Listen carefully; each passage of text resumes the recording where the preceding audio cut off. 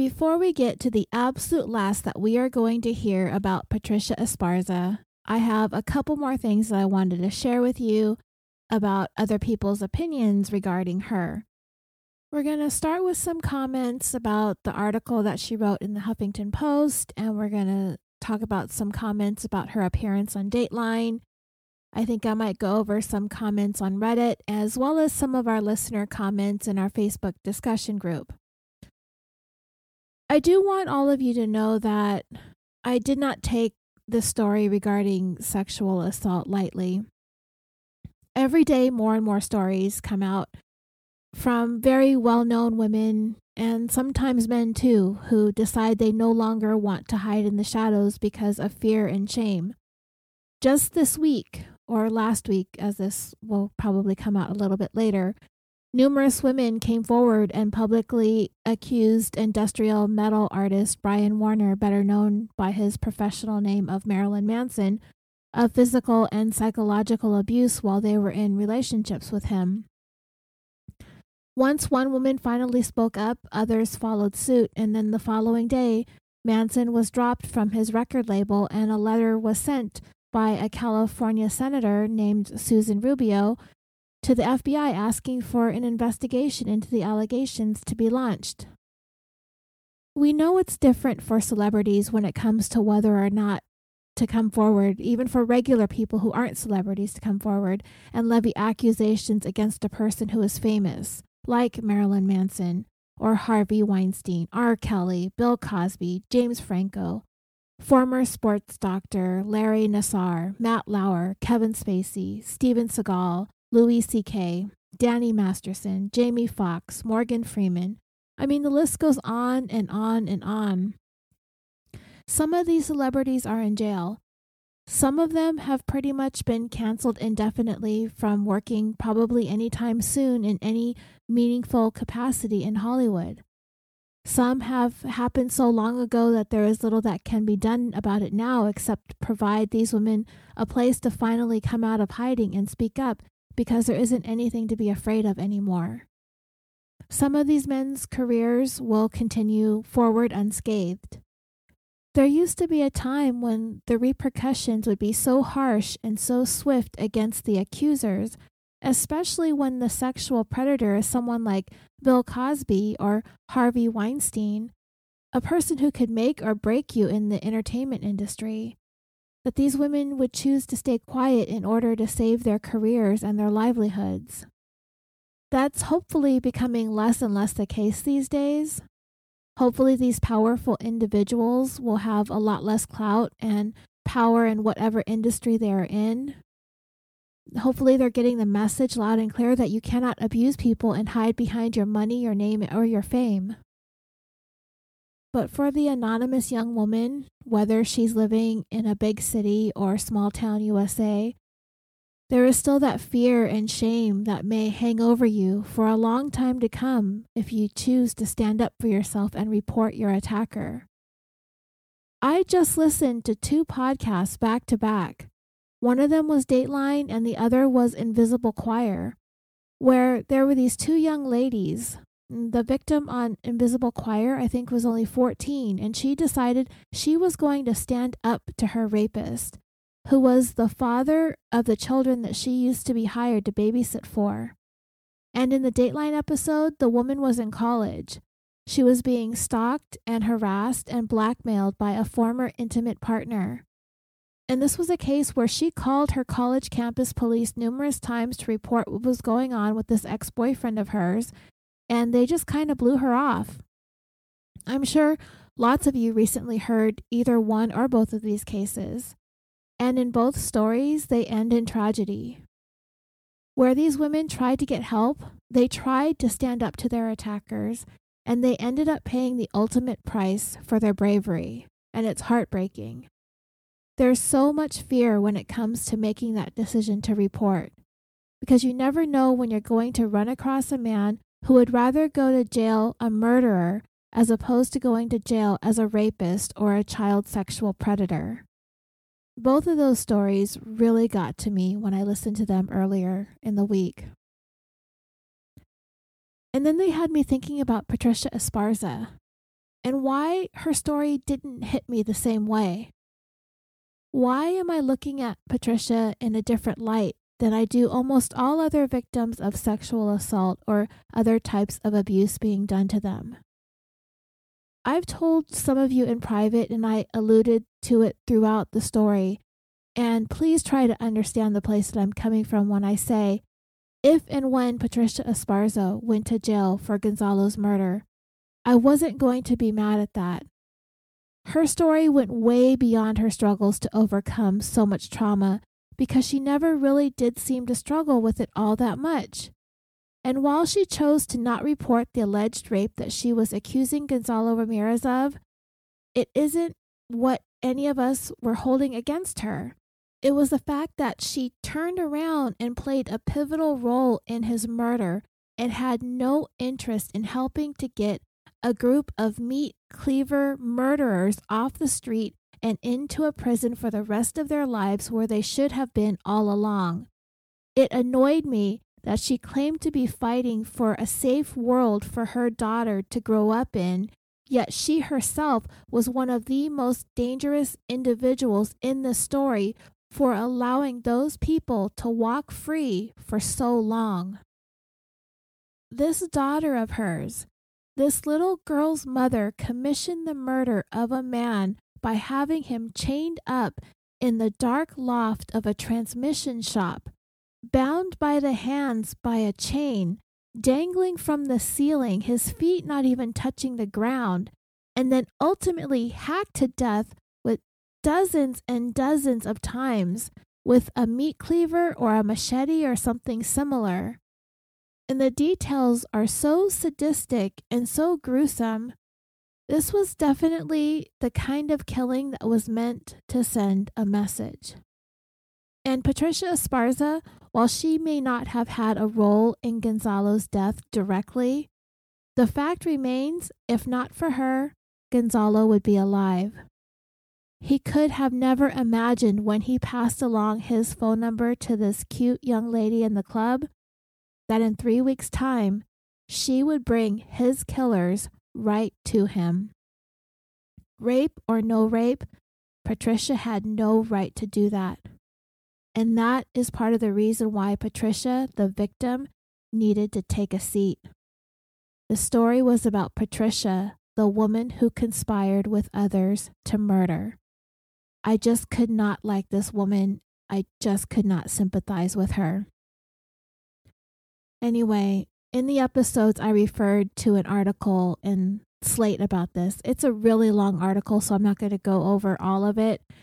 It's from back in 2014, so the case wasn't even completely adjudicated yet. She was still in jail trying to walk without any criminal convictions or any more time in prison. At the point that this article was written, she was still 2 more years away from being sentenced to 6 years in prison for voluntary manslaughter. As far as I can see now, Patricia is no longer in prison. I don't know where she is.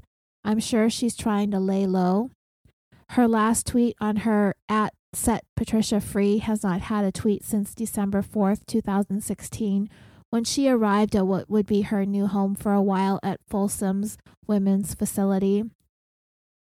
But let me go ahead and go over some of the Slate article first, because there were some interesting details that I hadn't heard previously. It's titled, Who Killed Gonzalo Ramirez? And it's from February 10th, 2014, written by Emily Basleon, and it reads, in 1995, Gonzalo Ramirez allegedly raped Patricia Esparza. He was tortured and killed weeks later. Now she's charged with his murder. Is she responsible? On the morning of April 16, 1995, a passerby reported a body wrapped in strips of blue towel and lying on the side of the road to the police in Irvine, California. It was a young man, dead. Bloodied gashes covered his head, shoulders, back, and arms.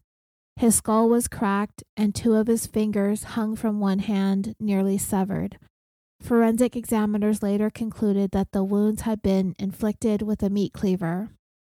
The police identified the murder victim as 25-year-old Gonzalo Ramirez and soon linked him to another crime report they had received hours earlier. About 12:30 a.m., Gonzalo and a friend, Noel Reyes, had left the dance club, El Cortez in Santa Ana, the city next to Irvine. Gonzalo had driven about a mile in his pickup truck when a white van rear-ended him at a red light. Gonzalo pulled over to the curb and got out. From the truck, Noel turned around and saw 2 men and a woman sitting in the van. One of the men got out and started to punch Gonzalo. Noel rushed to help his friend, but the second man got out of the van and came towards him. Thinking he had a gun, Noel turned and ran down the block for help. He found a security officer at a nearby Motel 6, but by the time they made it back to the intersection, Gonzalo, the 2 men, and the van were gone. Now, dreamers, I hadn't really thought about it much before because we never know what Patricia has said is true or not, but it is possible that Patricia is the woman in the van that Noel saw. She has said that she was in another vehicle, that Shannon Grease's girlfriend was driving her around, that she was driven someplace else, but who knows, right? I was under that impression that she was in a different vehicle and watching this unfold from there. It's possible that she was with Gianni and whoever this man was, or it could have been Diane Tran with Cody. Who knows? Maybe all of them were in the van and Noel could only see 2 of them. But anyway, the article continued. Noel told the police that he had no idea why the men in the van wanted to hurt Gonzalo. He'd never seen them before, and Gonzalo hadn't had any trouble at the El Cortez earlier in the evening. The police spoke to Gonzalo's brothers, who told them that he had 3 girlfriends, as well as a wife and 2 daughters in Mexico. So that clears things up a little bit here. Gonzalo is kind of a player, and he's messing around all over the place. But when police interviewed the women, they turned up nothing suspicious. Then, in the 3rd week of May, they got Gonzalo's phone bill and they noticed another woman's name written on the back. It's the name Patty. And there were 2 phone numbers, one marked school and the other one marked home. Norma Patricia Esparza was a 20-year-old sophomore at Pomona College. She was home in Santa Ana for the weekend when she met Gonzalo. It was March 25th, a Saturday night, 3 weeks before he was killed. Patricia had gone to the El Cortez with her sister and a friend from school. Gonzalo was there and asked her to dance. At the end of the evening, he asked her for her phone number, and she gave it to him because she thought he was a nice guy, she would later tell investigators. Gonzalo called the next morning and asked Patricia to go out to breakfast. She told him she could go if her sister Juana and her friend Nancy Luna could come as well. Afterward, Gonzalo offered to drive Patricia and Nancy the 25 miles or 40 kilometers back to Pomona, and they said yes. He dropped Nancy off at her dorm and asked Patricia if she would show him around campus, and he also wanted a drink of water. Patricia later told police, well, I have a lot of work, but sure, I have to drop my stuff off, so let's just go up to my room. Patricia had a single. Gonzalo laid down on her bed and he asked her to have sex. She said no. He insisted, saying that she had led him on. She told the police that she said to him, you have to leave because I have my work to do. And Gonzalo persuaded her to lay down next to him, and they talked for a bit, but when he tried to kiss her, she got up and asked him to go again. Instead, he started pulling her clothes off, and she wound up on the floor. When we were struggling, and I seriously don't know how I ended up there, she said, after he wrestled her pants off, she stopped trying to fight. I figured it would be better for me if I just pretended that I'm just going to go along with it, she told police. I just kind of blanked out. Next, Patricia cried into her pillow. Gonzalo asked if he could see her again, and she said no, and then he left. Patricia went the next day to see a college nurse and got a morning after pill. She told the nurse that she had been date raped, but the nurse, according to what Patricia told investigators, didn't suggest making a police report.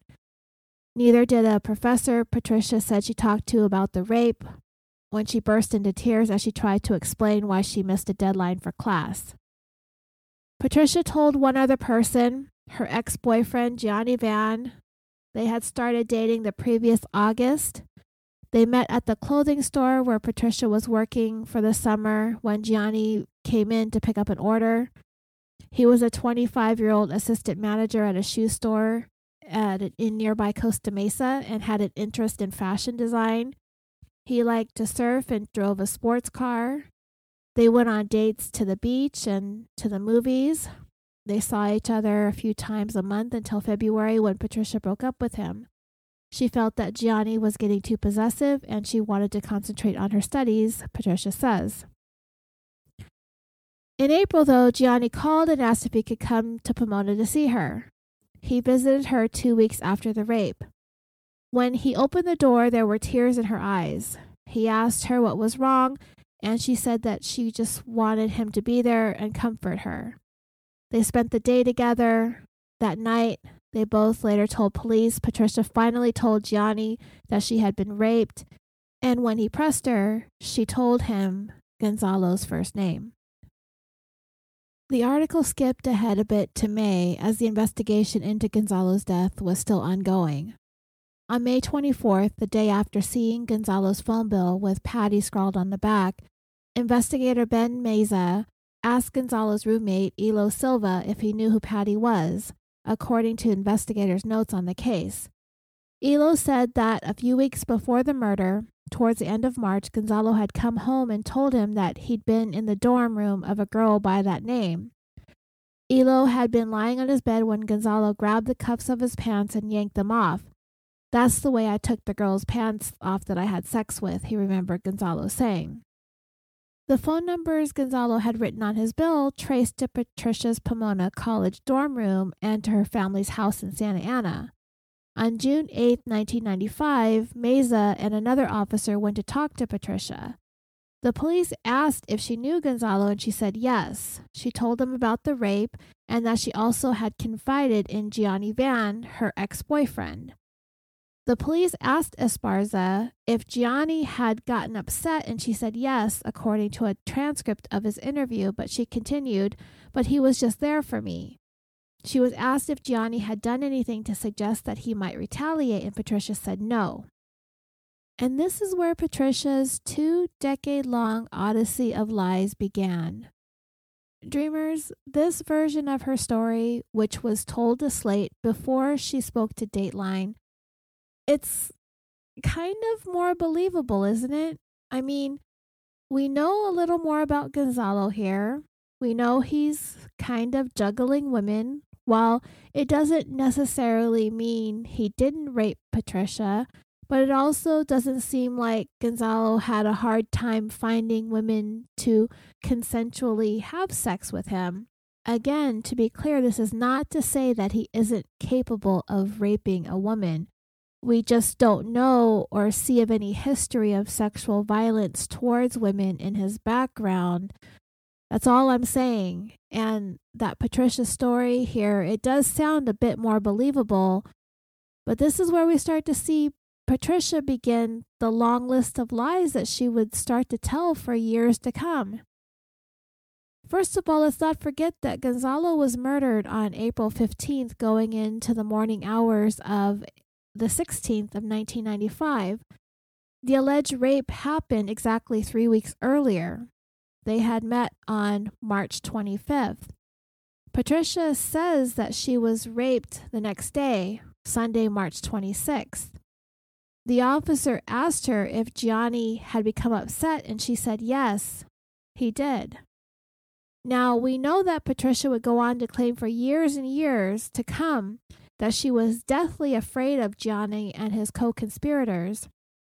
Yet, the very first time she's questioned by detectives about Gonzalo's murder, she immediately gives up Gianni's name, a man that she's scared to death of, a man that she says punished her by forcing her to watch as he tortured Gonzalo for what she said he had done to her. Scared her for life. Yet not a moment of hesitation to throw him under the bus before she would even consider admitting to her role in this whole convoluted story. So she's speaking to these detectives on June 8th, right? The time lapse is 54 days. 1 month and 24 days since Gonzalo was discovered dead on the side of the road. According to the investigation, Patricia and Gianni were married a month after Gonzalo's murder. That would have been sometime in the middle of May, and that would be at most 3 weeks before she sat down and had this first interview with investigators assigned to Gonzalo's case and sat there and lied through her teeth. So keep that in mind. Patricia, afraid for her life because of what Gianni did, and tormented her for most of her life by the fear and shame and intimidation of men instilled in her at a very young age as a result of sustained sexual abuse by her father, not only gave police the name of Gonzalo's murderer, she did so without fear or hesitation, because we know she's not going to take responsibility for anything. And she's also sitting there telling these detectives that Gianni is her ex-boyfriend, when the fact of the matter is she's married to the guy at the time that this interview is taking place, and she'd been married to him for going on about a month. So Patricia is identifying Gianni as a person of interest. She is lying when she says that Gianni gave no indication that he wanted to retaliate. The truth is she absolutely knew Gianni wanted to retaliate, and she took him and his friends to the place where they could find him in order to carry out the retaliation. And she's identifying Gianni as an ex-boyfriend when the truth is he was her husband.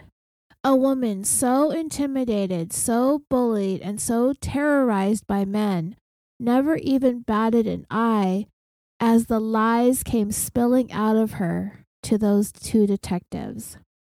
And not just regular old detectives, but homicide detectives, because Patricia had taken notice that the men she is telling these lies to are from the homicide unit. So she asks a question, and I believe it was meant to throw doubt as to what Patricia knew or didn't know at the time. She asked, "Is Gonzalo dead?" And she did follow that up with telling Detective Meza that she did notice that they were homicide investigators, and he answered yes. He told Patricia, "If you know who killed him, this is the time for us to talk about it, because we do not want you getting into something that later on you might not be able to get out of." And there you have it, dreamers. The very first time someone reached out to Patricia, 54 days after Gonzalo was murdered, she was explicitly told by two seasoned homicide detectives, two adults, mind you, as Patricia, a future PhD and working in some capacity involving mental health at the World Health Organization in Geneva, Switzerland, and teaching psychology at the university level, seems to have needed adult supervision or adult guidance when it came to figuring out what the right thing to do was. She said in her interview on Dateline, when Andrea Canning asked, "Do you wish now that you had gone to the police?" Patricia's answer was, "I wish at some point this whole cycle had been stopped, either by an adult or by myself. But when you are traumatized, when you are raped, when you are terrorized, when you see what you saw, I don't see how I could have possibly stopped it if it wasn't somebody coming forth and helping me." They did. As soon as they tracked her down, as soon as they connected her to Gonzalo, 54 days after he was killed, two adult police officers came forth directly to her. So when she says she wished that somebody did, they did. And it would have been the first of many times that they tried to reach out to her for help. Nobody wants meat cleaver murderers running around their cities. But every single time that they came forth to get her help, to help her, she batted them away. Do you want to know exactly how long it was before Patricia finally took responsibility? It was 7,709 days. 21 years, 1 month, and 8 days after Gonzalo was killed is how long it took for Patricia to finally say guilty. and she waited until her back was pressed up against the wall so hard that she had no other choice but to accept a sentence of 6 years or a sentence of life. I wonder if she ever heard those words spoken on that audio recording in that very first interview with police 21 years earlier. This is the time for you to talk about it, because we don't want you getting into something later on that you might not be able to get out of. For her to have the nerve to say that she wishes someone would have come forth with help, there it was. It was right there in the very first interview Patricia had way back in 95. We don't want you getting into something that you later on might not be able to get out of. It's so prophetic. But she told the 2 adult homicide detectives that she had nothing more to offer. They pushed for more answers because of the way Gonzalo was killed, all of his injuries.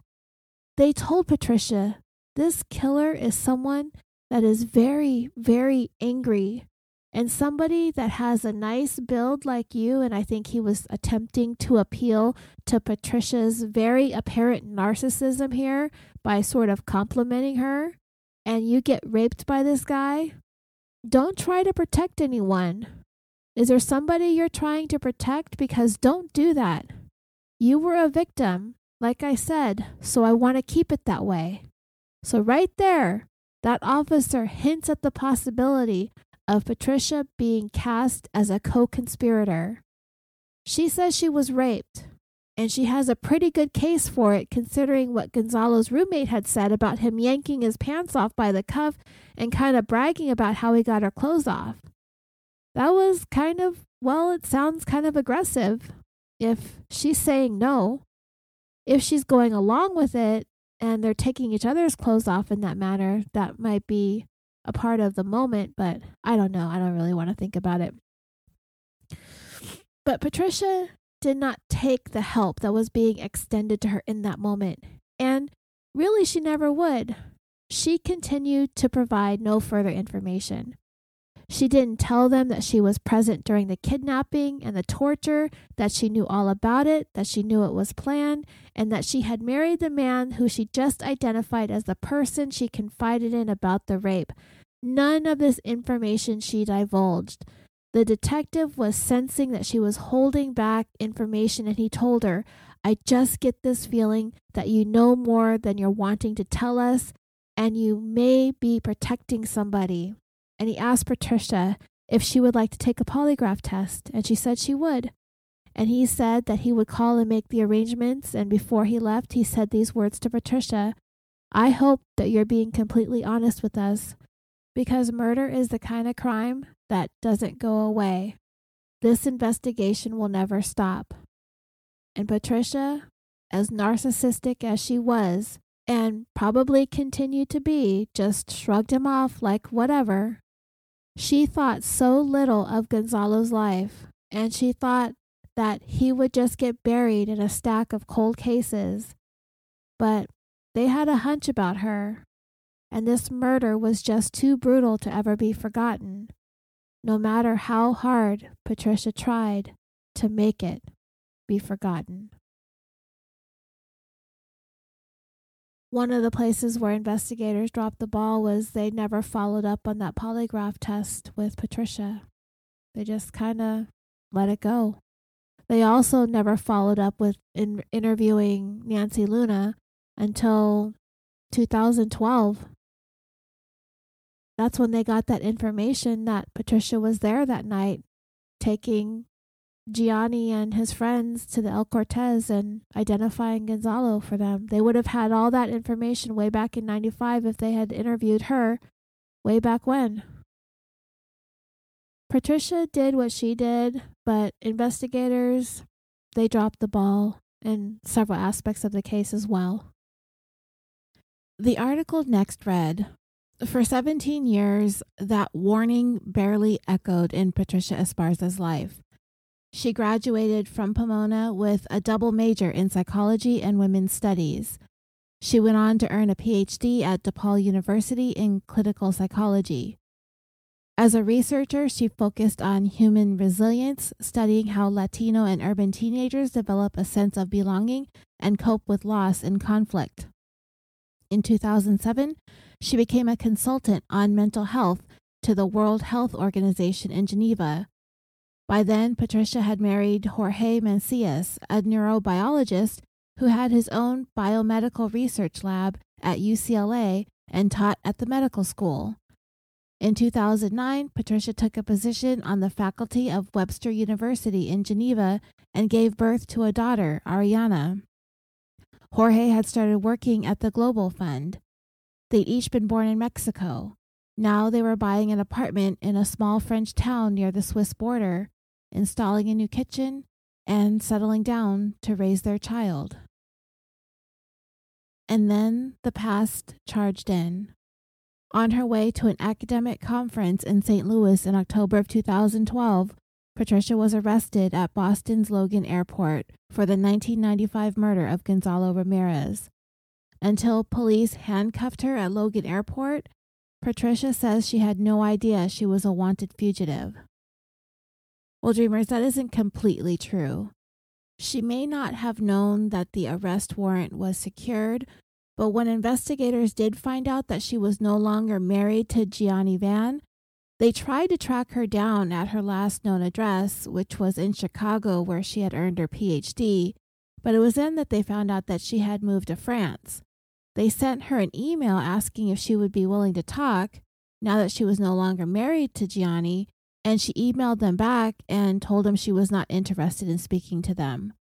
So she knew that even after about 15 years that the detectives were still trying to bring about an indictment against Gianni and company by reaching out to her, but she still had no intention of helping to get these murderers off the streets. They did tell her that she wasn't a suspect, that they weren't after her. And maybe at the time they weren't, but they needed her to talk. And if it's going to be that they end up having to give Patricia immunity because without her they'd have no case, then so be it. But she declined, opting to just continue ignoring the so-called dark cloud hanging over her head. But I don't believe Patricia saw it that way. She said it on Dateline. She was anxious to clear up the black cloud. And she called it a black cloud, but I don't like calling it that, so I'm calling it a dark cloud. But that's a lie too. She was never anxious to clear up this case. As a matter of fact, she boasted that if not for her information, that police would have never been able to solve it without her. And she was going to try to play that hand for as long as she could. But what Patricia didn't realize is that the longer she let this go, the more evidence police were going to be able to gather up against her, that they were going to be able to use if and when the time came, she would be made to stand trial for this.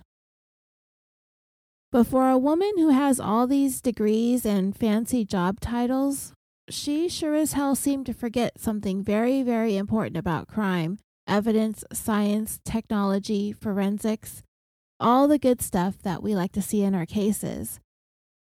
Those things tend to age really, really well. And people change. And whatever is going on with people, either the level of fear that set in initially when the crime actually happened tends to dissipate over time.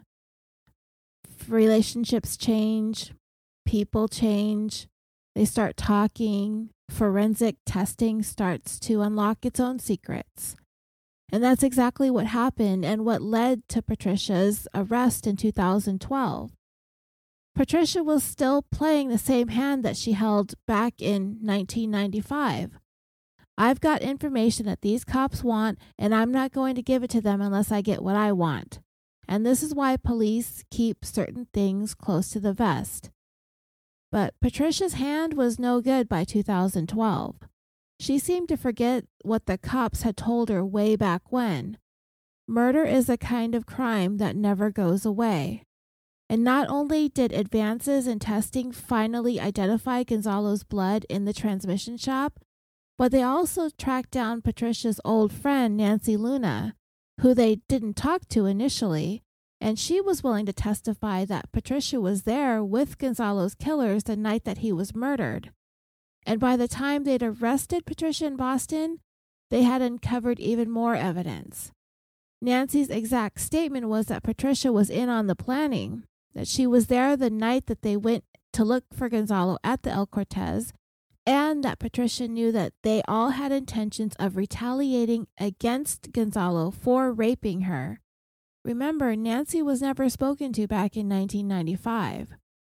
But by the time cold case detectives began taking another look at the case, which was more than a decade later, Nancy brought about information that they had not previously had, and it was very damning for Patricia and the claims that she had been making all these years. So anyway, the Slate article said that until police handcuffed Patricia at Logan Airport, she had no idea that she was a wanted fugitive, which is how they get you, right? They don't want her to know that she's been indicted on murder charges. Investigators had surreptitiously placed Patricia's name on the Homeland Security watch list. I mean, why would Patricia know? If she knew, she would have never flown into the United States. Maybe. Investigators just decided to lay low for a while after setting their trap and to see if Patricia would walk right into it, and she did. I guarantee if Patricia knew she was wanted, she would not leave France. Perhaps. I mean, she was going to Boston for a week-long rendezvous with an old boyfriend. If she was worried, she may not have even cared because she was looking forward to spending the week with another man while her husband, a half a world away in France, was taking care of her little girl, as a dutiful husband would, while his wife flies off for a tryst in Connecticut. She likes to speak of her dedication to her family, especially her daughter, before the media. She talks about being ripped away from her child, disappearing from her child's life, the Orange County authorities tearing her family apart. Yet she has not a problem walking off from her child and her husband when they dropped her off at the airport to go fly over to the United States to spend a week with another man. I normally wouldn't harp on this types of things too much because they happen between all sorts of couples, but not everybody turns around and plays up the family-centered woman who is being persecuted by law enforcement for a crime she says she's innocent of. She rode that out to the end. My daughter, my daughter, my daughter, how will I explain everything to her? Well, Patricia, here's an idea. How about telling her the truth? Don't hide it, because sooner or later she's going to be able to Google her mom's name and find out all about it on her own. Patricia needed to stop lying years earlier. If she had, she would not be sitting in the Orange County Jail in 2012, 17 years after Gonzalo was murdered. She could have cleared this up, told her husband the truth. He would have guided her into doing the right thing and taken responsibility for what she had done. But no, it didn't suit Patricia to be forthcoming and to be honest. So the article continued. Held for 2 months in the Orange County Jail, Patricia finally told police her version of the events leading up to Gonzalo's murder. After she provided her statement, she was released on bail, which was $300,000 and included her mother's interest in her own home, and with that, Patricia was allowed to go back home to France. By the end of 2012, based largely on what Patricia had revealed in her interrogation with detectives, Gianni Van, Shannon Grease, and Diana Tran were all indicted on murder charges related to Gonzalo's case, to which they pleaded not guilty. By this time, it had only been about 5 months since Diane's husband, Cody, the co-owner of the transmission shop, had died after a confrontation with police, and he ended up turning the gun on himself, taking his own life in July of 2012. So Cody Tran would never be made to stand trial. Patricia's information about what happened the night of the murder did help bring about those indictments, and she did travel to California numerous times over the course of the next year to attend hearings and to testify about the murder when the grand jury was convened. She was being as cooperative as she could be now because she was trying to kiss the Orange County prosecutor's ass. But despite the cooperation, the prosecutors had pretty much all but decided that they were not going to allow Patricia to get off scot-free. She had her opportunities for many years to come forward. Then she came back for her own hearing. You know, the one where she gave the press conference the day before where she said she would not accept the plea deal because it would all be a lie. And she did reject the plea deal and her bail was revoked and she was remanded to custody immediately. That was a deal where she would have served 3 years for pleading guilty to voluntary manslaughter, either that or stand trial for first-degree murder.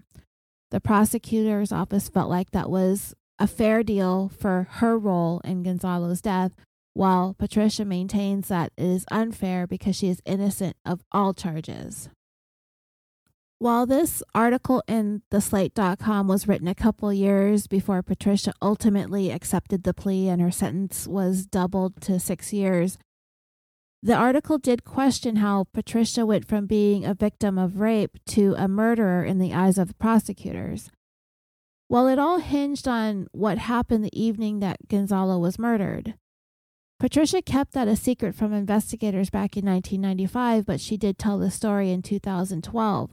That whole thing about Gianni taking her to the El Cortez on the chance that they might find Gonzalo there.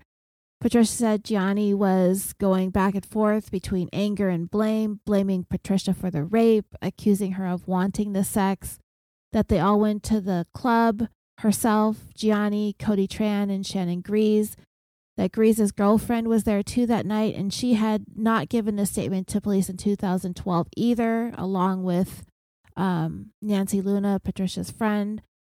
Patricia said she didn't know any of these people that well at all. She described being threatened and intimidated by Gianni into telling him where to find Gonzalo. Patricia said she was incapable of coping with the terror because of the sexual abuse that she had suffered as a child. Patricia is quoted in the article as saying, "For a very long time, it was very difficult for me to travel back into that moment. I struggled a lot until I talked to a psychiatrist last summer. I was able to describe my emotions and he gave me perspective that made a lot of sense to me. When you've been abused for years by your father, it doesn't take a lot for you to be threatened and to feel threatened. Gianni was bullying me about the rape, and I wasn't necessarily thinking about what would happen at any later point in time. The psychiatrist said when you're in survival mode, your ability to foresee the next step, to think about consequences, stops working. That's consistent if you read about trauma. It's been 18 years, and honestly, this part is blurry. But as far as I know, all that I thought was, this man is on me and I need to get him off." As for what Patricia expected Gianni would do to Gonzalo, last year she told the grand jury she thought that the worst that would happen was that he would rough him up. Patricia left the club with Gianni in a car that followed Cody Tran, Shannon, and his girlfriend. So it is possible that Patricia wasn't in the van with them. I'm not really sure. This is what her testimony was. When the van hit Gonzalo's truck and the men got out and went after him, Patricia said she was completely taken by surprise. She said, quote, "Not in my wildest dreams did I expect that Gonzalo Ramirez was going to be pulled into a van." Shannon's girlfriend got out of the van and drove Patricia away in the car. She said about an hour later they were summoned by Gianni to come to Accurate Transmission. Patricia said she was taken upstairs and she saw Gonzalo hanging by chains from the ceiling, beaten and bloodied. Patricia told police that he said to her in Spanish, "I don't know you, little one." Diane Tran was at the shop too, and when she spoke to police in 2012, she said she saw Gonzalo covered in blood, and she saw him speak to Patricia a few words in Spanish. Shannon's girlfriend said she was downstairs and she heard Patricia say something like or scream that it wasn't him, but Gianni and Cody didn't believe her. Now see, there is a clear moment where Patricia may have been able to redeem herself. A moment where she may have tried to spare Gonzalo this fate, if true. And it didn't come from Patricia, so it may very well have been true here. The men used the sight of Gonzalo in that condition to warn the women to stay quiet about this whole thing, otherwise it would happen to them too. And there you have it. Patricia may very well have been afraid of the sight of Gonzalo being tortured. Patricia said from there she shut down, having fallen into a pattern of fear and submission instilled in her by her experience of abuse as a child. She said, quote, "I felt I needed to submit to survive. I'd been broken by the years of abuse by my father. I couldn't assimilate so many traumatic experiences. I felt utterly trapped." The Slate article posed the question, how much responsibility does Patricia bear for the death of Gonzalo Ramirez? Does her fear and paralysis excuse her, or should she spend years in prison for failing to save the man who raped her? After looking over thousands of pages of documents in this case, the author of the article concluded that Patricia is not blameless. She missed repeated chances to go to the police and tell the truth, including after she saw Gonzalo hanging by those chains in the hours before he was killed. At the time, there didn't seem to be much evidence that Patricia helped plan the killing, but police would have statements later on from Diane Tran that she was involved.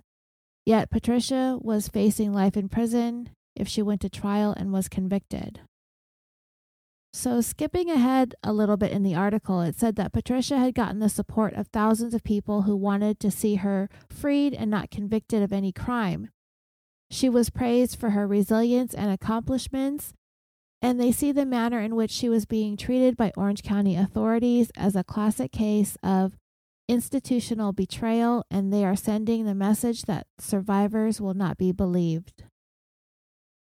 On the flip side of that, Patricia skeptics point out that she is always accusing others for her plight and that she is playing the victim for her own gain. Her story is sad, but is it believable? The chief of staff for the Orange County District Attorney's Office called Patricia a very sophisticated defendant. She has a PhD in psychology and she knows how to play on people's emotions, including the use of her 4-year-old daughter as a prop at the press conference. This is a woman who is trying to act like a victim in a case when the real victim was brutally murdered and the case went unsolved for 20 years. Patricia refused the plea deal and she said she is finally standing up for herself. "I took a decisive step in defining and defending what is just, unjust, right, and wrong. That was the start of a journey," she wrote from prison about her decision to not accept the manslaughter charge. On setpatriciafree.com, the website to support her. It no longer exists, so don't bother searching for it, dreamers. However determined that Patricia may have felt, this is a hugely risky journey given the long sentence that Patricia was facing if convicted. Along with the tangled question her case raises about victimhood and culpability, it also demonstrates the massive power prosecutors have to pressure defendants to plead. Prosecutors routinely use the threat of high sentences to leverage those pleas and manage their workloads. So, is this what prosecutors are doing? Upping the charge against Patricia in order to get her to talk, to help their case against Gianni and the others? The DA's office says no. After all, Patricia has already told the police her story of the events leading up to the murder. She's been charged for Gonzalo's killing because there is sufficient evidence to prove she is guilty beyond a reasonable doubt. If you know someone will be murdered and you aid and abet by pointing him out beforehand, that's participation. We have the evidence to show that when she pointed him out, she knew that Gonzalo Ramirez was going to be killed. At the time, the person who wrote this article didn't know that Diane Tran implicated Patricia, including knowing in advance that Gonzalo was going to be murdered. They had not disclosed this information at the time this article was published. The rest of the article talked about the case against everyone else, but since it's all been played out, everything's been said and done, I'll just leave it at that. There was much more that came out about Patricia later on that made the case against her even stronger, so this article is not going to age very well, but there were a few things there that I wanted to touch on that we hadn't heard previously in the case. So, on this website called Eyes for Lies, it's this site put together by a credibility and deception expert. It's all opinions, but one of the things they talk about is when it came to Patricia Esparza and her appearance on Dateline. So, one commenter said, in her interview with police, Patricia was all over the place. She went from present tense to past tense. She would drop pronouns. She was really unbelievable. I don't get the sense of a person who was abused and trodden under, as she maintains. She seems to be a bitter person who blames everyone else for her problems and doesn't seem to connect herself to the murder case. When it came to her article that she wrote to the Huffington Post, Patricia said all of her problems with the murder charges is because she didn't go to the police when the rape happened, which is grossly oversimplified, and I did point that out in her article. She went on to say how many women don't report rapes, but in spite of rapes not being reported, not all of the abusers wind up murdered as her abuser had. She oversimplifies her problems with overall statements of it happened all because she didn't go to the police 20 years ago. I just don't believe her story. In defense of Patricia, one commenter wrote, I'm not sure how much we will ever know about her level of culpability in this case. There are certainly some signs that can lead one to believe that she had minimal involvement in the actual murder. I think if the jury truly followed the concept of guilty beyond a reasonable doubt, Patricia would have easily been found not guilty. However, if you follow American juries, they do sometimes vote guilty when there is a significant amount of doubt. If she lost, she may never see her child again. In hindsight, yes, she should have taken the 3 years. But it's obvious she broke in prison under the full weight of the American justice system weighing down on her. I think she had to take it. This is not the American justice system's finest hour. There really is a very good chance Patricia was a raped woman who went to jail for a crime of passion her ex-boyfriend committed. For all the problems America has, it's pretty pathetic that the justice system thought destroying Patricia was worth the momentous effort. Another commenter wrote, my first impression of Patricia is that she's passive-aggressive and manipulative. She seemed unable to maintain eye contact with the interviewer for any length of time. She did a lot of looking down or looking around, lots of doublespeak. I'm not sure how a man can force a woman into marriage in the late 20th century. Then there's a certain type of person who is unfortunately attracted to the mental health profession. They're in it for the power it gives them over others. That's why researching therapists is so very important. I don't know if Patricia was ever a practicing therapist for longer than necessary to get her degrees, but it's hard to imagine her putting the needs of others before her own. In another article about Patricia on the Eyes for Lies website, there is a discussion about her Huffington Post article. I think some of the things may be similar to what we've already discussed, but there are a few other opinions that I wanted to share with you. The commenters questioned many of the same things that I questioned that didn't seem to make a whole lot of sense, such as Gianni Van coming over and getting so angry about Patricia being raped that he wanted to murder somebody. She said, quote, a man I had dated for a few months came to visit me, attempting to rekindle the relationship. Then one horrible night, he and a group of his friends proceeded to take matters into their own hands. I was whisked away by one of his friends while the others physically assaulted the man who raped me. I was warned that if I turned against them, a worse fate would await me. The commenter said that this section makes me furrow my brow. I guess it's possible, but it sounds odd to me. Some guy she used to date for only a few months in college gets that enraged that he kills her rapist and gets his friends to cooperate? Also, if she was brainwashed to be afraid to speak up about the murder when she was young, surely someone of her education and position would be able to think more independently. Why not come forward herself about the murder sooner? The part that makes no sense to me is when she says, I had been damaged, dishonored to him. He bullied and blamed me for it. Right before saying, one horrible night, he and a group of his friends proceeded to take matters into their own hands. I was whisked away by one of his friends while the others physically assaulted the man who raped me. If he blamed her, why would he go after the rapist? Nothing about what she claims this guy was thinking and saying is logically consistent or makes any sense. Even if you take away all of the manipulations and assertions, the words don't flow very well.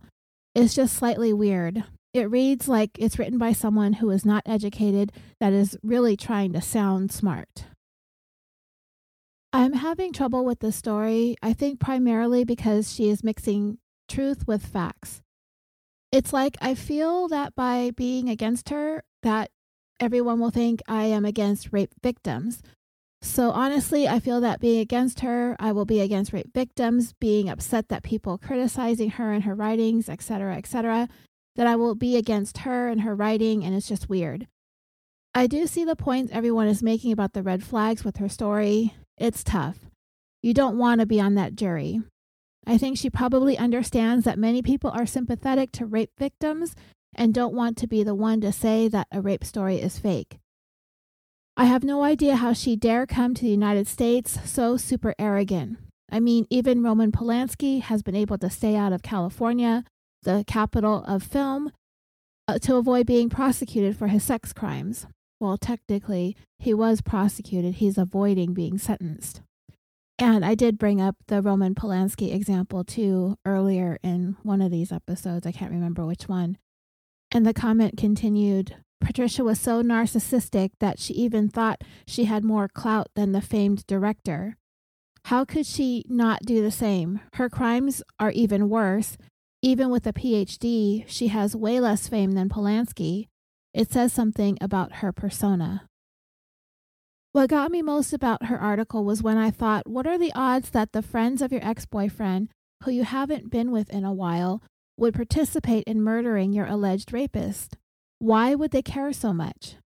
She also never mentions being afraid of these people afterwards.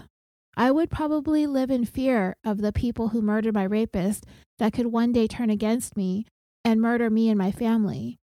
She never mentions at all this fear, and she has a young daughter.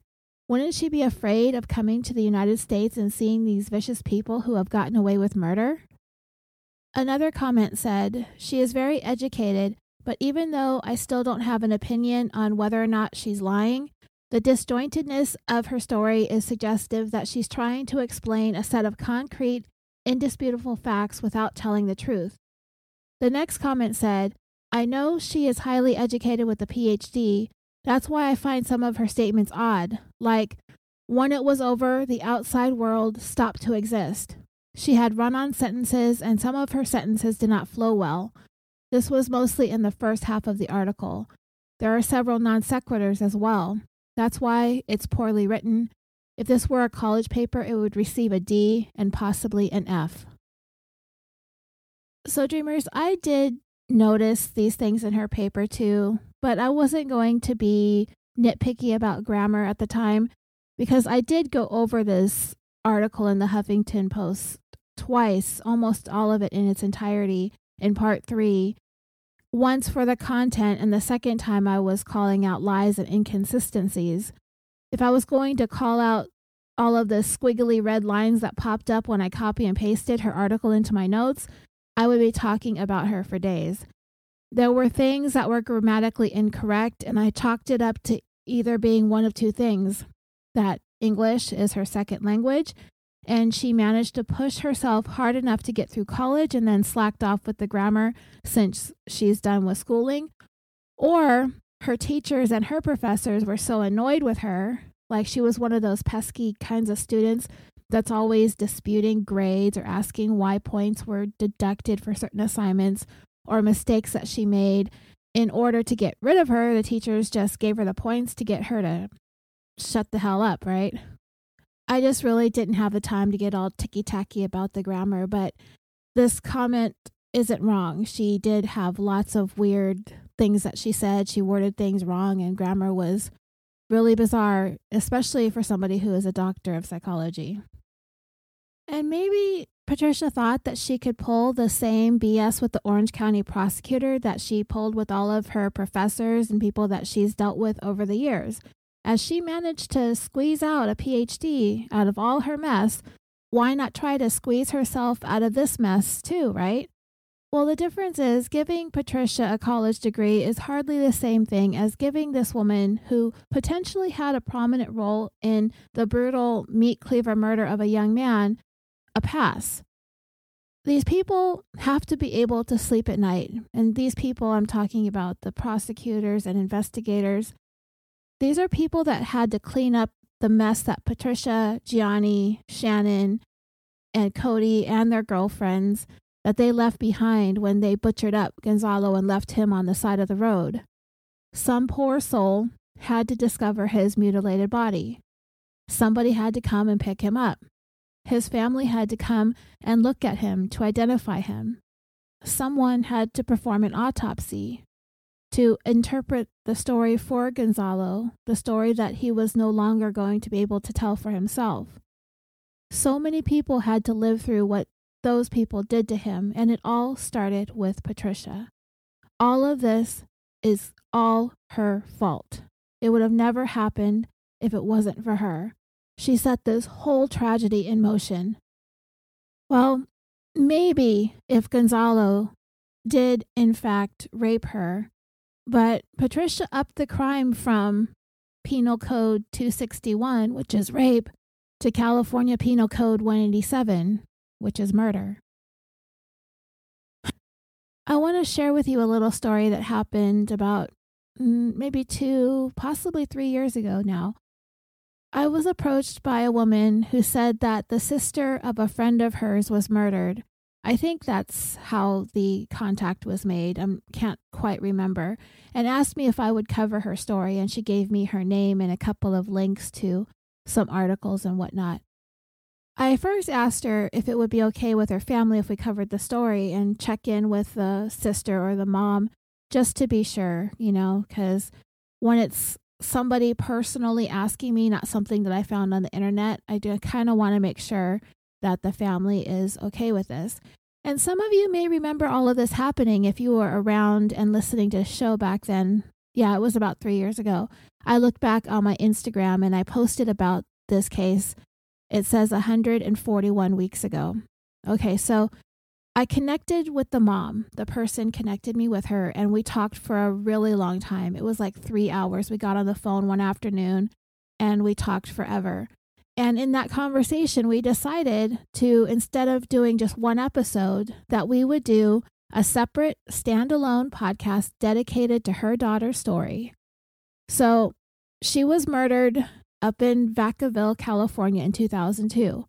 It's unsolved, though there is a suspect or a person of interest that may or may not have been protected by some prominent community family members. I can't exactly remember the whole situation like off the top of my head right now. But anyway, we talked a lot about how the man who actually discovered her daughter's body floating in a drainage ditch and how he suffered from PTSD afterwards, and that she, as the mother of the victim, had spent a great deal of time over the years having to comfort and console him and his trauma, which turned out to be a unique and unusual thing for her to have to deal with, on top of having to deal with her own grief and her own trauma. Because of all people, who would this poor man be able to reach out to when he can't sleep or he's having nightmares about the horrors that he witnessed when he saw her child floating dead in a drainage ditch? Who's going to be there to help him through it? Who's going to understand better than the mother of that young woman? I think about that conversation all the time when we have these cases of particularly brutal and vicious killings that are so gruesome. All the people who are traumatized in the aftermath, like those who suffered after that young man who was beheaded on the Greyhound bus up in Canada in 2008. Or even more recently, and not to get political, it's just I'm talking about the human side of these things. Those 2 officers who have since taken their own lives in the wake of the storming of the U.S. Capitol building last month. And you just don't know what is going to cause these people to finally break, I had the same conversation way back in episode 5 when I spoke to Samantha Runyon's mom. The episode's called Superheroes and Sunflowers. She said some of the same things about consoling people around you because they are so sad and they hurt so much for your loss, and you end up having to tell them it's okay. I've been living this. I'm making it through. You don't have to be sad for me. I'm doing fine. I'm coping. And I thought the same thing about Gonzalo. Patricia saw what she saw, but there's a certain level of detachment with that woman from it all. She never really struck me as being deeply affected by any aspect of any of the trauma she says she experienced throughout her life. She ran from the law successfully for 17 years. She continued her legal maneuvering for another 4 years and ended up getting a sentence of 6 years. So she dragged this whole thing out over the course of more than a quarter century when she could have ended it before she even turned 21 years old. And while she ran from the law, she ascended. She kept ascending and succeeding in every way imaginable. This woman never suffered, at least outwardly.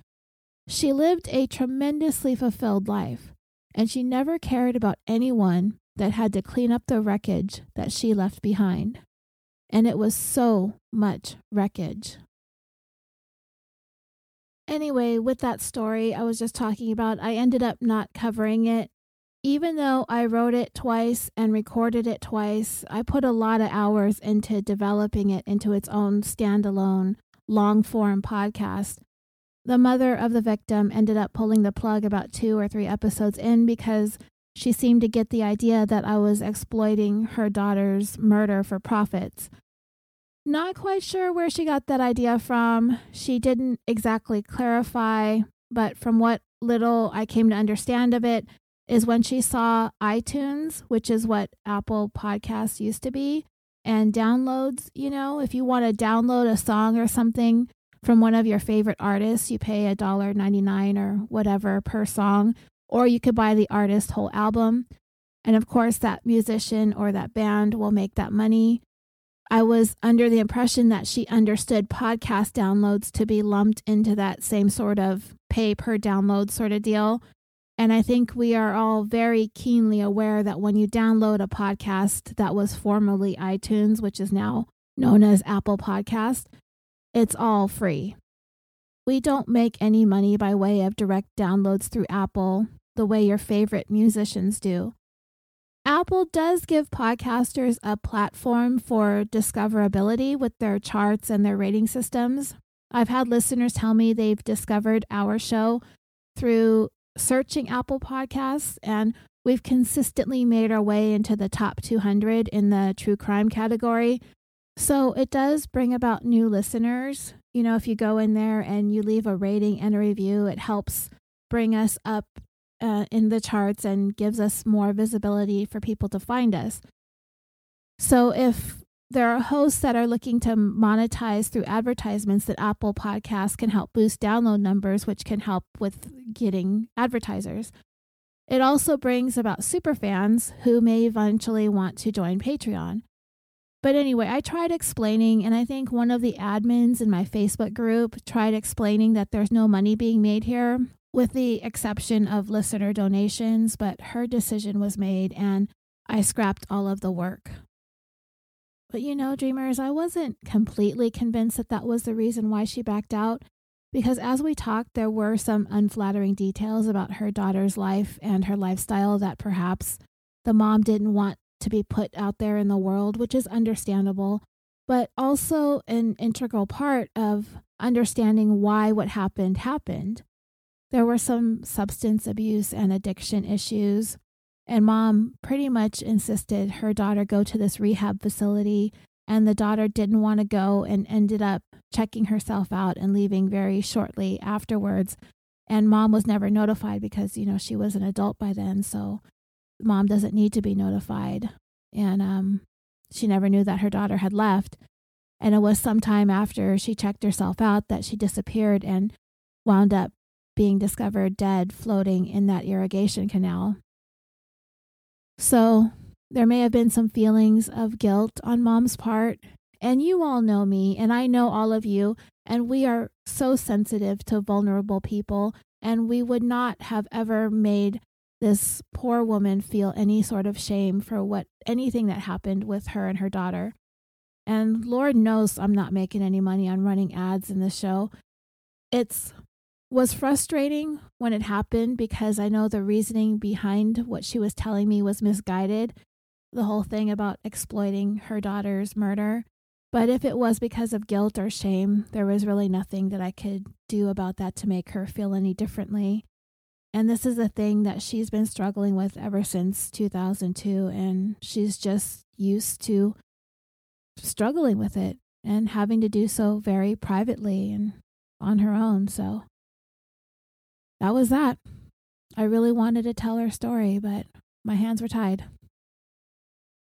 Incidentally, her daughter's story was featured on Nancy Grace, and Nancy Grace is making money off that stuff, so you would think that I would have been able to give her daughter a little bit of a voice and a platform to possibly help push this case along, but oh well, I tried really hard, and I took a lot of shit because of it too.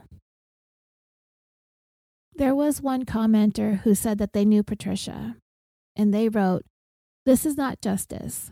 Patricia was a survivor of sexual abuse as a child and sexual assault as a college student. She did not immediately report the rape to the police, but instead confided in her friends. I'm sure that most of us would do the same. It is even more understandable given Patricia's abuse history and that she comes from a minority background. For many minorities, the police are not always protectors. It is very unfortunate that her friends took justice into their own hands. Years later, when she reached a place in her life where she felt safe, she started to rebuild her life. I met Patricia many years later when we worked together at the World Health Organization and Webster University. She is a kind and compassionate person. She has devoted her life to helping individuals with mental disorders and learning disabilities. She has touched the lives of many around the world with her research and clinical work, many like herself who come from disadvantaged backgrounds. Putting her in jail only robs the world of someone doing her best to make it a better place." Patricia's daughter was born a few days before my daughter, and they enjoyed many playdates together. In addition to being a lovely person and a highly accomplished professional, Patricia is a wonderful mother. It breaks my heart to think that her daughter might have to grow up without her. As a professional in the field of psychology, as a friend of Patricia's, as a mother, and as a woman, I respectfully ask the DA to reconsider this case. Justice does need to be served, but this is not justice and sends a very chilling message to survivors of abuse and sexual violence. Okay, so while I appreciate Patricia's defenders, the commenters weren't really having it. When she wrote, "It is even more understandable given Patricia's abuse history and that she comes from a minority background. For many minorities, the police aren't always protectors." One commenter wrote, "I'm not buying this. Her not reporting the rape is not a red flag for me because that's not an uncommon behavior for victims, unfortunately. She did not report a murder. Even if she was reluctant to come forward when she was young because she felt intimidated or because, as a minority, she was leery of the police, she's a college professor now. I don't believe that she didn't understand the importance of reporting a murder." Quote, "It is very unfortunate that her friends took justice into their own hands," unquote.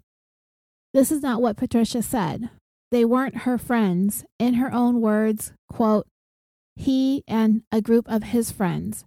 She said she barely knew them. That's a red flag.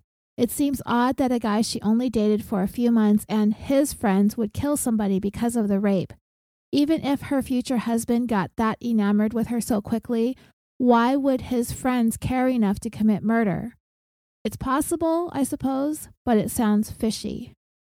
When she said, "Patricia did what most survivors of sexual abuse and violence do, anything to survive," this included marrying the man who decided to take justice into his own hands. The commenter said, "If this is implying that she married him because he acted like a protector, once again, this is not what Patricia said. She said, quote, "I was pressured to marry the man that I had dated, so I could not be made to testify against him. This is a red flag too. And how is marrying the one guy supposed to protect the others from being testified against?" Regarding all the comments about what a nice person Patricia is, I don't think our justice system is designed to decide prosecuting someone or not is based on what a nice person they've become. That's for the sentencing phase of the trial. I'm not saying the DA doesn't use their own discretion, but I don't think they're supposed to. Also, if she helped murder someone, she should be held accountable. Once again, they can take the fact that she turned her life around and use that in the sentencing phase. Okay, so finally, let's see what all of you had to say on some of the Facebook posts about the 3 episodes we had on this. Kimberly P. said that she was still listening to part 1 when she Googled Gonzalo and Patricia's picture came up, and she was like, "Oh yeah, I remember this." And she recalled watching this on Dateline, and she thought too that Patricia was full of it. And she's pretty sure that Andrea Canning was feeling the same way. And Kimberly, I agree too.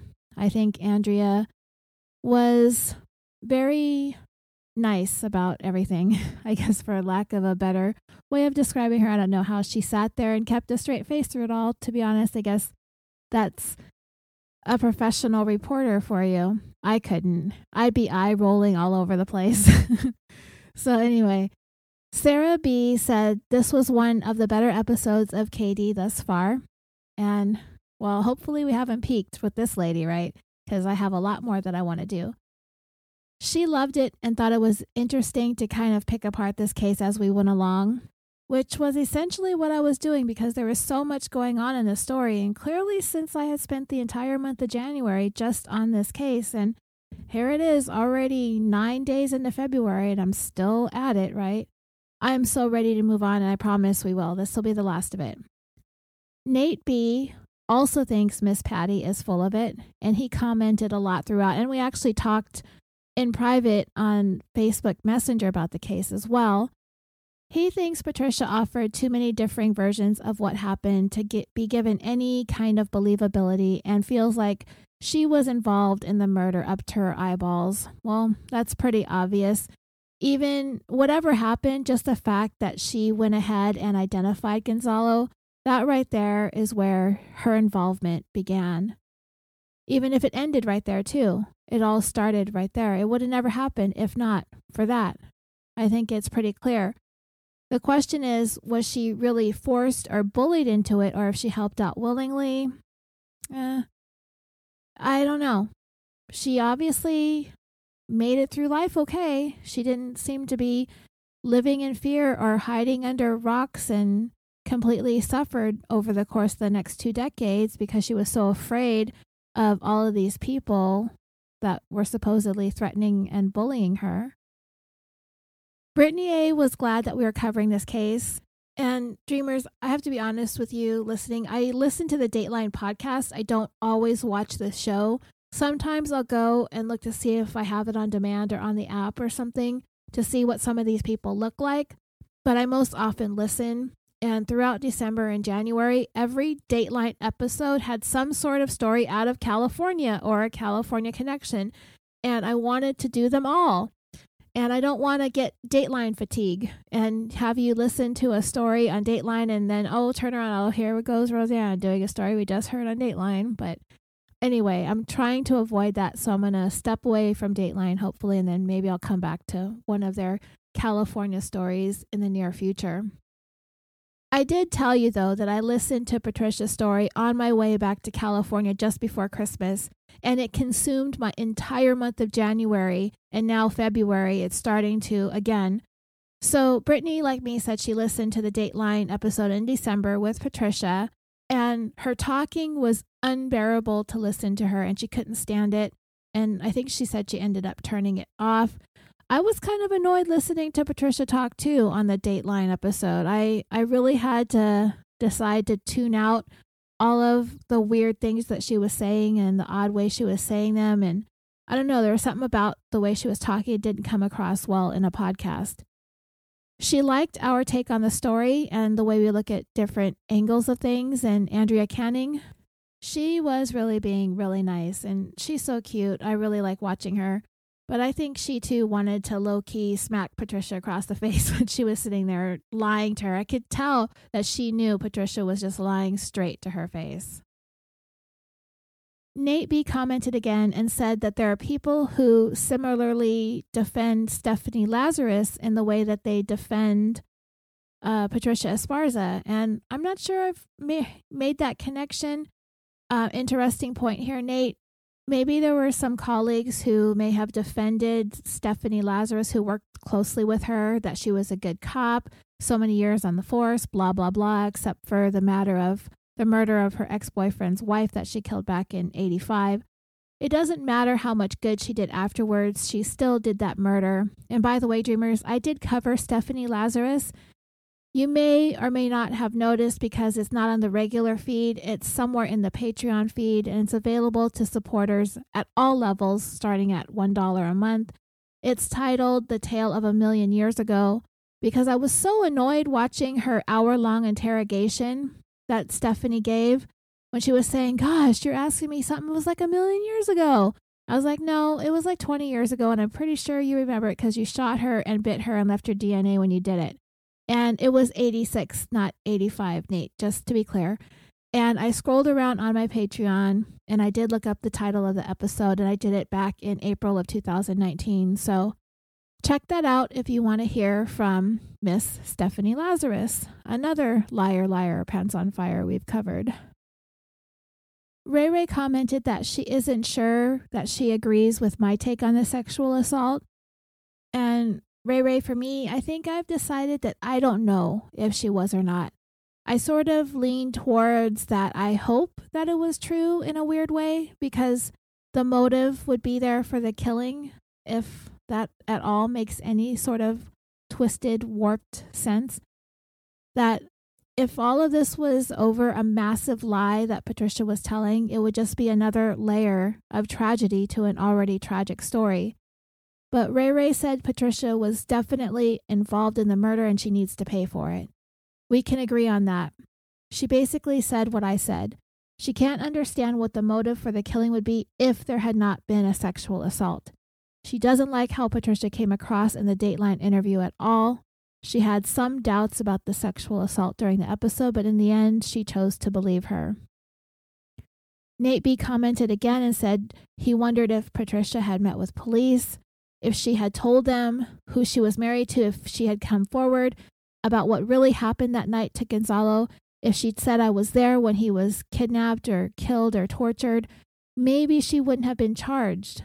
And he's just playing devil's advocate. I've often thought the same thing too. I think she could have really worked herself an immunity deal here because they didn't have enough evidence back in 95. They certainly had enough by 2012, but in 95 they didn't have it. However, the lying repeatedly, the omitting of details, and the deceiving of law enforcement, for someone who seems to be so smart, she is really quite dumb. And it reminds Nate of Skylar De Leon's wife, if you remember that story, when his wife was offered an immunity to testify against him. I believe Skylar De Leon is now identifying as a woman, so I'll go ahead and refer to him as her instead. But her wife turned down the plea deal and ended up being convicted and is serving a life sentence without parole.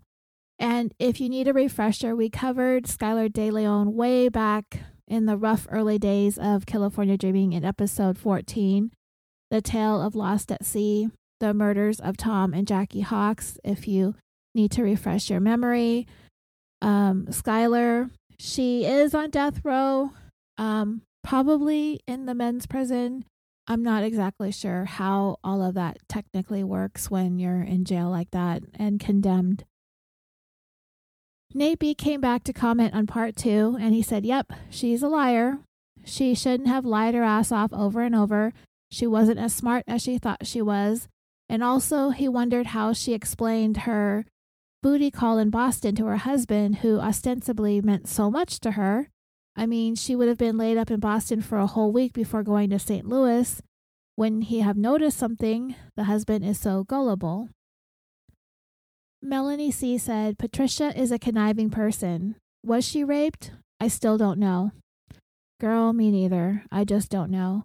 I feel that if she was actually raped, she would have spoken about it to a girlfriend before she would have to an ex-boyfriend, unless she was trying to get some sort of sympathy or attention from Gianni. I think the same thing too. I don't think I would have turned to an ex-boyfriend. I tried to put myself in her position and what her mindset would have been. And I don't even know if I would have turned to even my girlfriends. I think I would have, if I decided not to go to police, I probably wouldn't have gone to anybody. I honestly don't believe for a minute that she was scared of Gianni or manipulated by him. I think she was the manipulator. She had dated Gianni, so she knew his personality. If he was the type of person to want to hurt Gonzalo after she told Gianni about being raped, then she wanted him to be attacked and knew Gianni would go after him, and that's premeditation. Logan M. said she tried putting herself in Patricia's shoes if she had been raped. It's awful, but it still doesn't make anything else that she did afterwards okay. There are so many other choices than murder. The adult thing irks her too. That's when Patricia said that she needed an adult to come forward to help her. She had a hard time with that because even as a teenager, using that as an excuse would know that it doesn't take away the choices that they make and wouldn't even try it. Logan said she's taken a big leap here, she knows, but she assumes that a 20-year-old who busted ass to get into college and do well knows more of what's up, and I tend to agree. Patricia is way too smart to be that dumb, but Patricia's also said along the way that she wasn't all that sophisticated, so she says.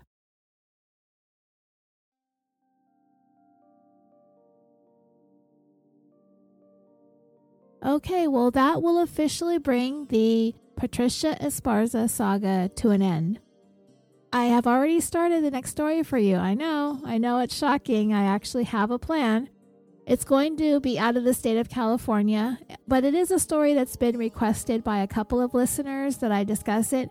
And the reason I'm going to go ahead and do this is because I was going to play a promo for a podcast that I discovered over there in that TCP club group, which I recently joined, and many of you have too, and I want to thank you for joining that group. This month is my turn for the giveaway, so if you comment on the post for my show for this month of February, you will be in the running for some gifts from me. If you already have the gifts, if you're a patron supporter or some of you have asked for gifts, then it's probably some of the same stuff, so you can just say, I don't need to be in the drawing if you already know that you have some of my stickers and buttons and whatnot. But if you don't, go ahead and go over there and you'll be entered into the drawing. It's called TCP Club, and I will post a link to that in the show notes. So check down below when you scroll all the way past everything else down to the bottom. Anyway, I discovered this podcast and the story in their first season, and I remember being asked to cover this myself, so I decided to go for it. Even though this case is still ongoing, it hasn't quite made its way through the court system yet.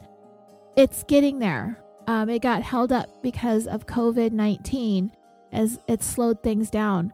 So that's up next, and I'll be getting to it right after this. So thank you so much for putting up with Dr. Patty for a month. Yesterday, or 2 days ago now, because today's Tuesday, as I was writing this, it was Super Bowl Sunday. I didn't watch. I sat here and I was writing and recording for you. All that junk was an obligatory marriage thing that I am not participating in this year. I hope you had a wonderful and fun weekend. And until next time, as always, sweet dreams. And I love you all. Thank you so much. I'll be back soon. Bye.